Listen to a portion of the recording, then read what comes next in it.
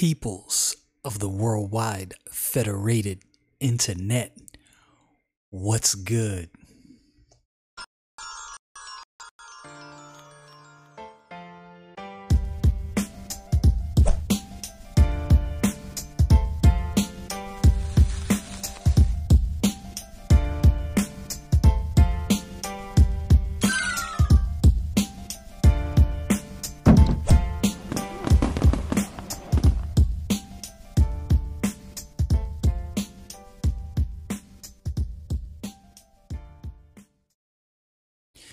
Over the course of my life, I've heard people talk through this subject, talk about this subject,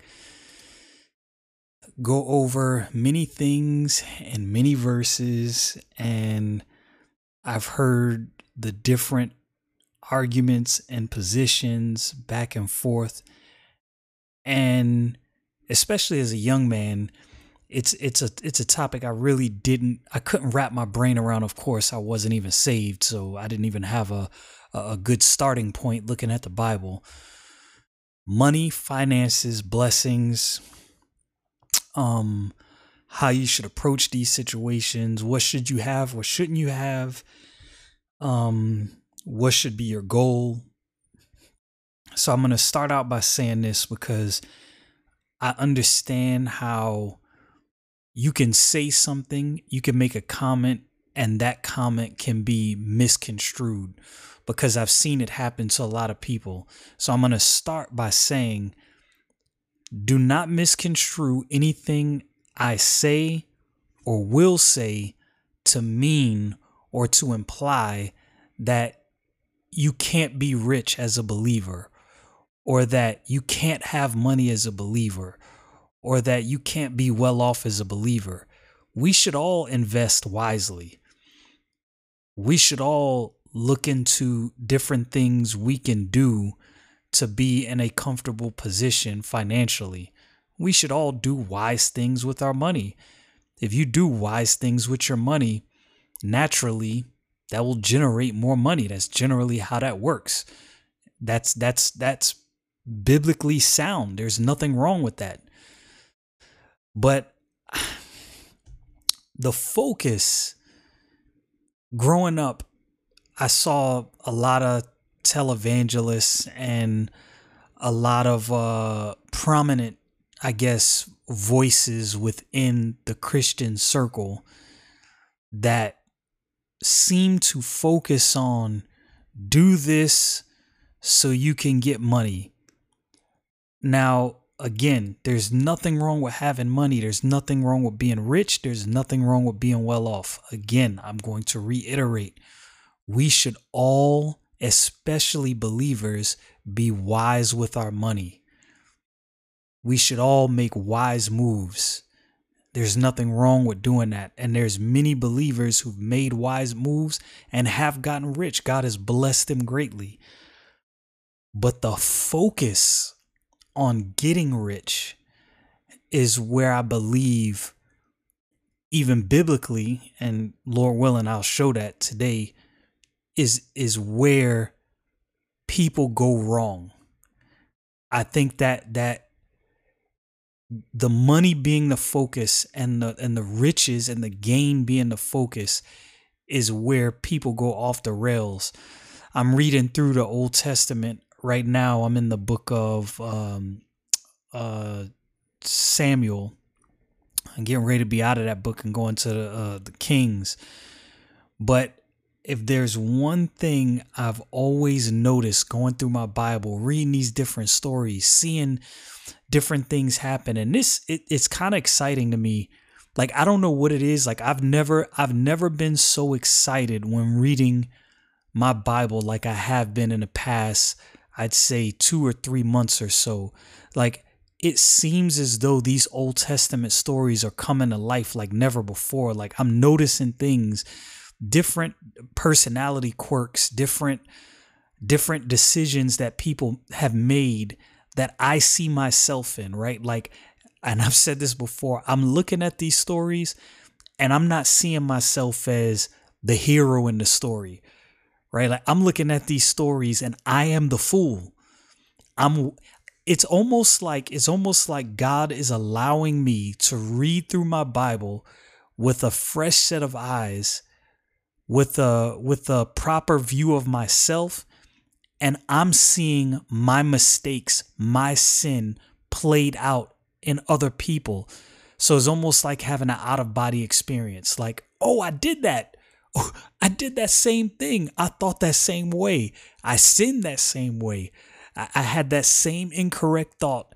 I fumbled the same way. Like, that's what I'm seeing now when I read my Old Testament, as I'm reading through my Bible. And to me, it's actually super beneficial because it's helping me to understand why I made some of the follies and the fumbles that I made. And I'm also able to look into my Bible and see how to avoid these things. I know that was a long intro, but I'm not gonna lie, I've been super excited reading the Old Testament. Super excited like never before. So anyway, let's get into this. So in the book of Proverbs, chapter 23, in verse, I think I'll do verse 4 and 5. The Bible makes a statement, says something. Labor not to be rich. Cease from thine own wisdom. Wilt thou set thine eyes upon that which is not? For riches certainly make themselves wings. They fly away as an eagle toward heaven. But when I was reading, the thing I noticed is in verse 4, labor not to be rich. So clearly, as I was reading that, I'm like, oh, I get it, right? Like, we all have to eat. We all need money to survive. You know, you got to pay bills. You got to pay your rent, your mortgage. You got to buy groceries. Even if you're a hunter, if you hunt all your own food, you got to either buy a knife sharpener if you're just hunting with a blade. You got to buy arrows. If you're hunting with a bow and arrow, you got to have the upkeep of your bow and arrow.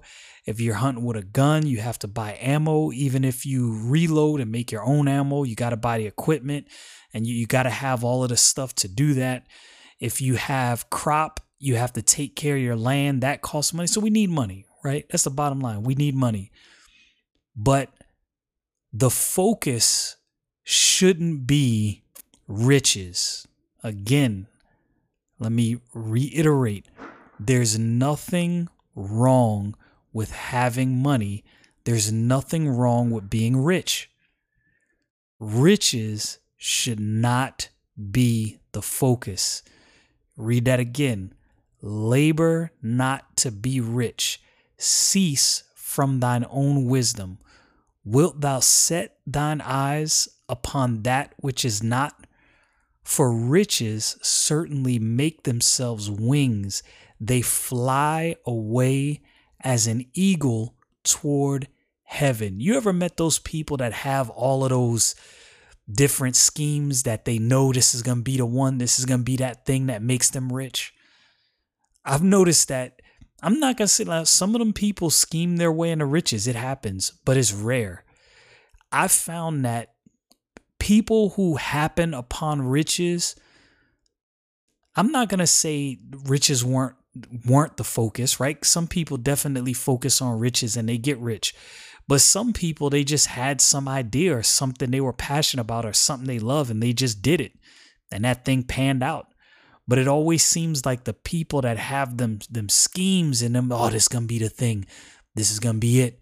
This is going to be the one. It just seems as though they never get there. At least, I don't know, maybe I'm just seeing things, but it appears that way from all of the things I've seen throughout life. In Proverbs chapter 27 and verse 24, let me get there in my Bible. Proverbs 27:24, the Bible says, "For riches are not forever, and doth the crown endure to every generation?" You see, riches, this is what I'm noticing. I watched a it wasn't really a documentary. It was a 2020 uh what were those things that show is it called 2020? I think it's called 2020. I can't even remember. Anyway, in this show they went over lottery winners. Like, this was mind-boggling to me. Like, literally mind-boggling.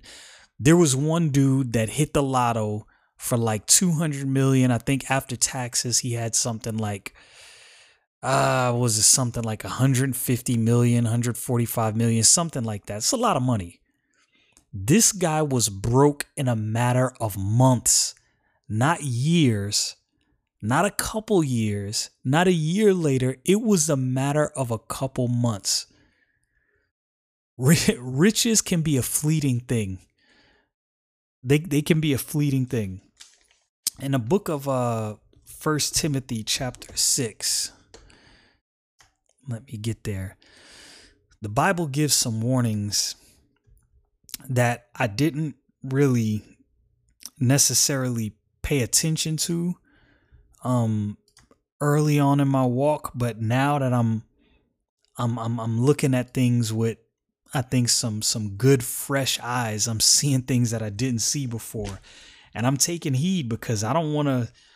I'm telling you, I don't want to go the way that I see a lot of people go, making these mistakes, sinning these sins that I would say is, I'm not gonna say easy things, but it's things that are readily pointed out in the Bible that you can avoid if you just pay attention to what the Bible actually says. So let's go there. In 1 Timothy chapter 6, the Bible says, "Let as many servants as are under the yoke count their own masters worthy of all honor, that the name of God and his doctrine be not blasphemed. And they that have believing masters, let them not despise them, because they are brethren, but rather do them service, because they are faithful and beloved, partakers of the benefit. These things teach and exhort. If any man teach otherwise, and consent not to wholesome words, even the words of our Lord Jesus Christ, and to the doctrine which is according to godliness, he is proud, knowing nothing, but doting about questions and strifes of words, whereof cometh envy, strife, railings, evil surmisings, perverse disputings of men of corrupt minds, and destitute of the truth, supposing that gain is godliness. From such withdraw, but godliness with contentment is great gain." What a contrast. "For we brought nothing into this world, and it is certain we can carry nothing out." We've all heard that saying, you don't see any U-Hauls following a hearse. Boy, that's true. "And having food and raiment, let us be therewith content. But they that will be rich fall into temptation." So before I go on, I thought about that statement, and I meant to look this up in other Bible versions and translations to see how it was worded. But when I look in my concordance at that Hebrew word or Greek word that's used right there, my bad, will, I looked that up. I'm not even going to try to pronounce this Greek word, but the definition is to will deliberately, have a purpose, be minded, willing as affection to desire. So this is pretty much somebody that they're focused, like they're like, nah, riches is the game. That's what we headed toward.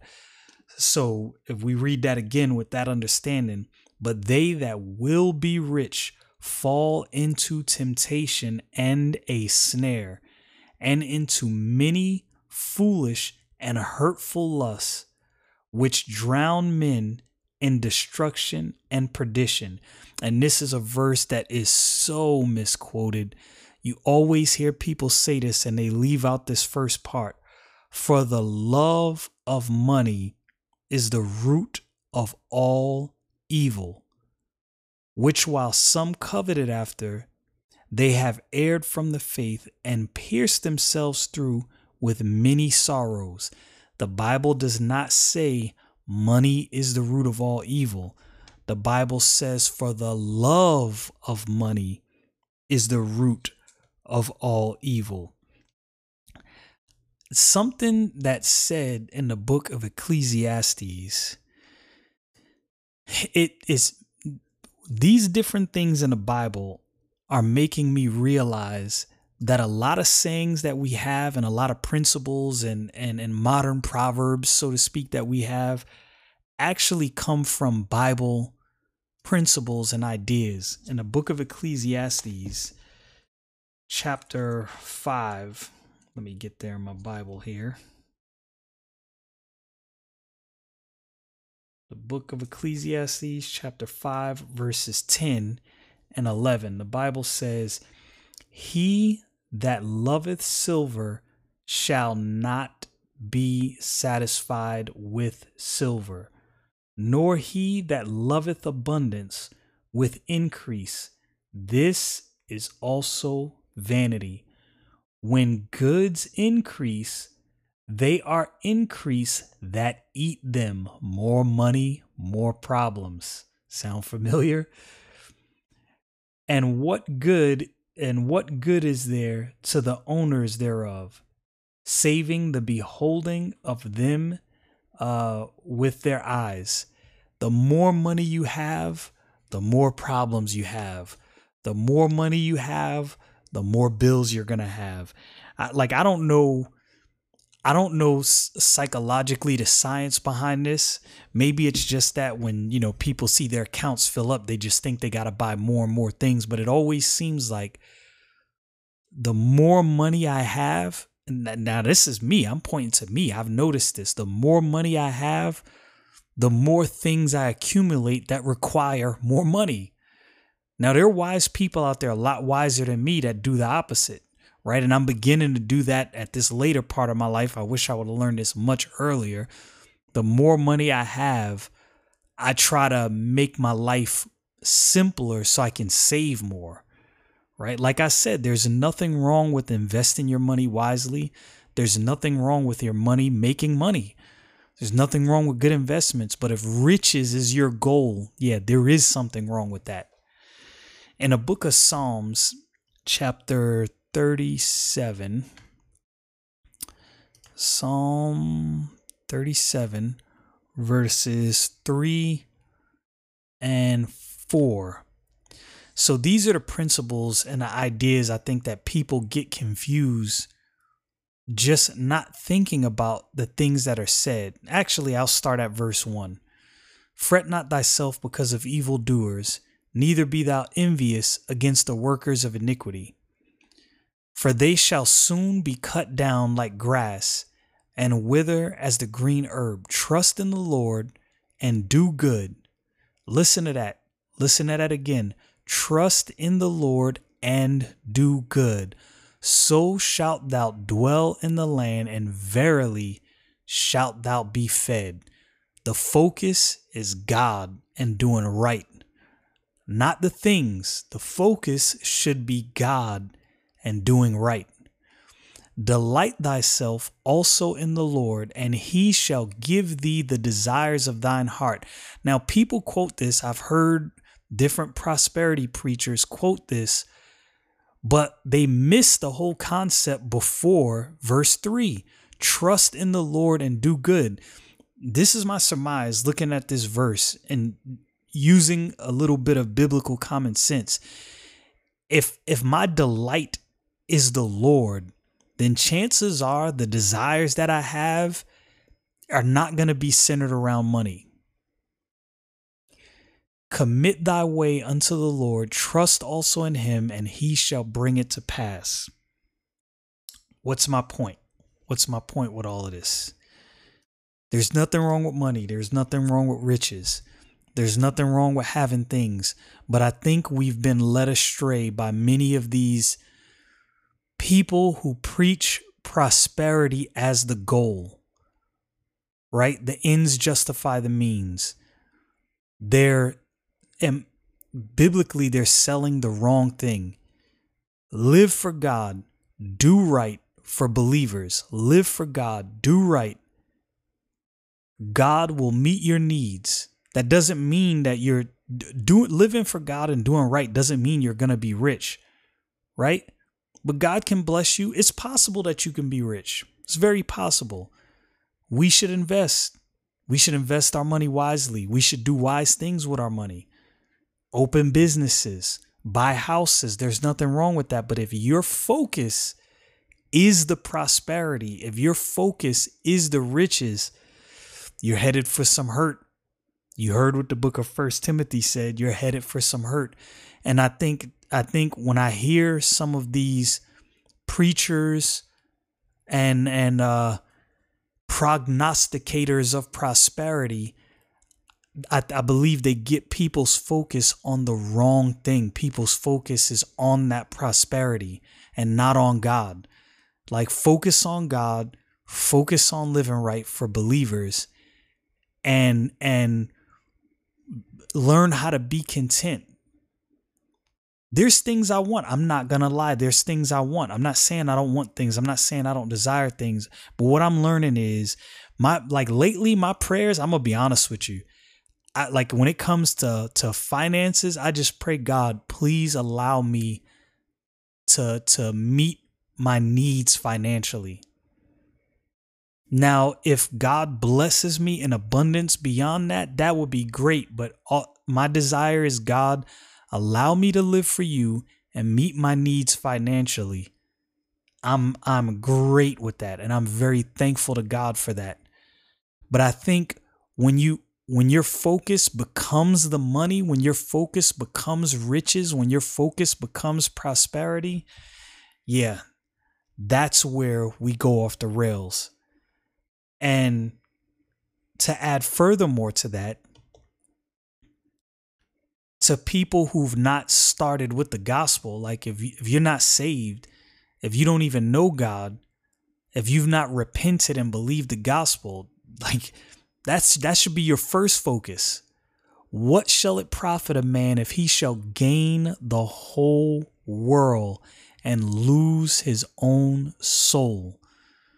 I've gone over it before, the story about the rich man and Lazarus, right? The rich man, the Lord Jesus Christ told the story. The rich man died, woke up in hell.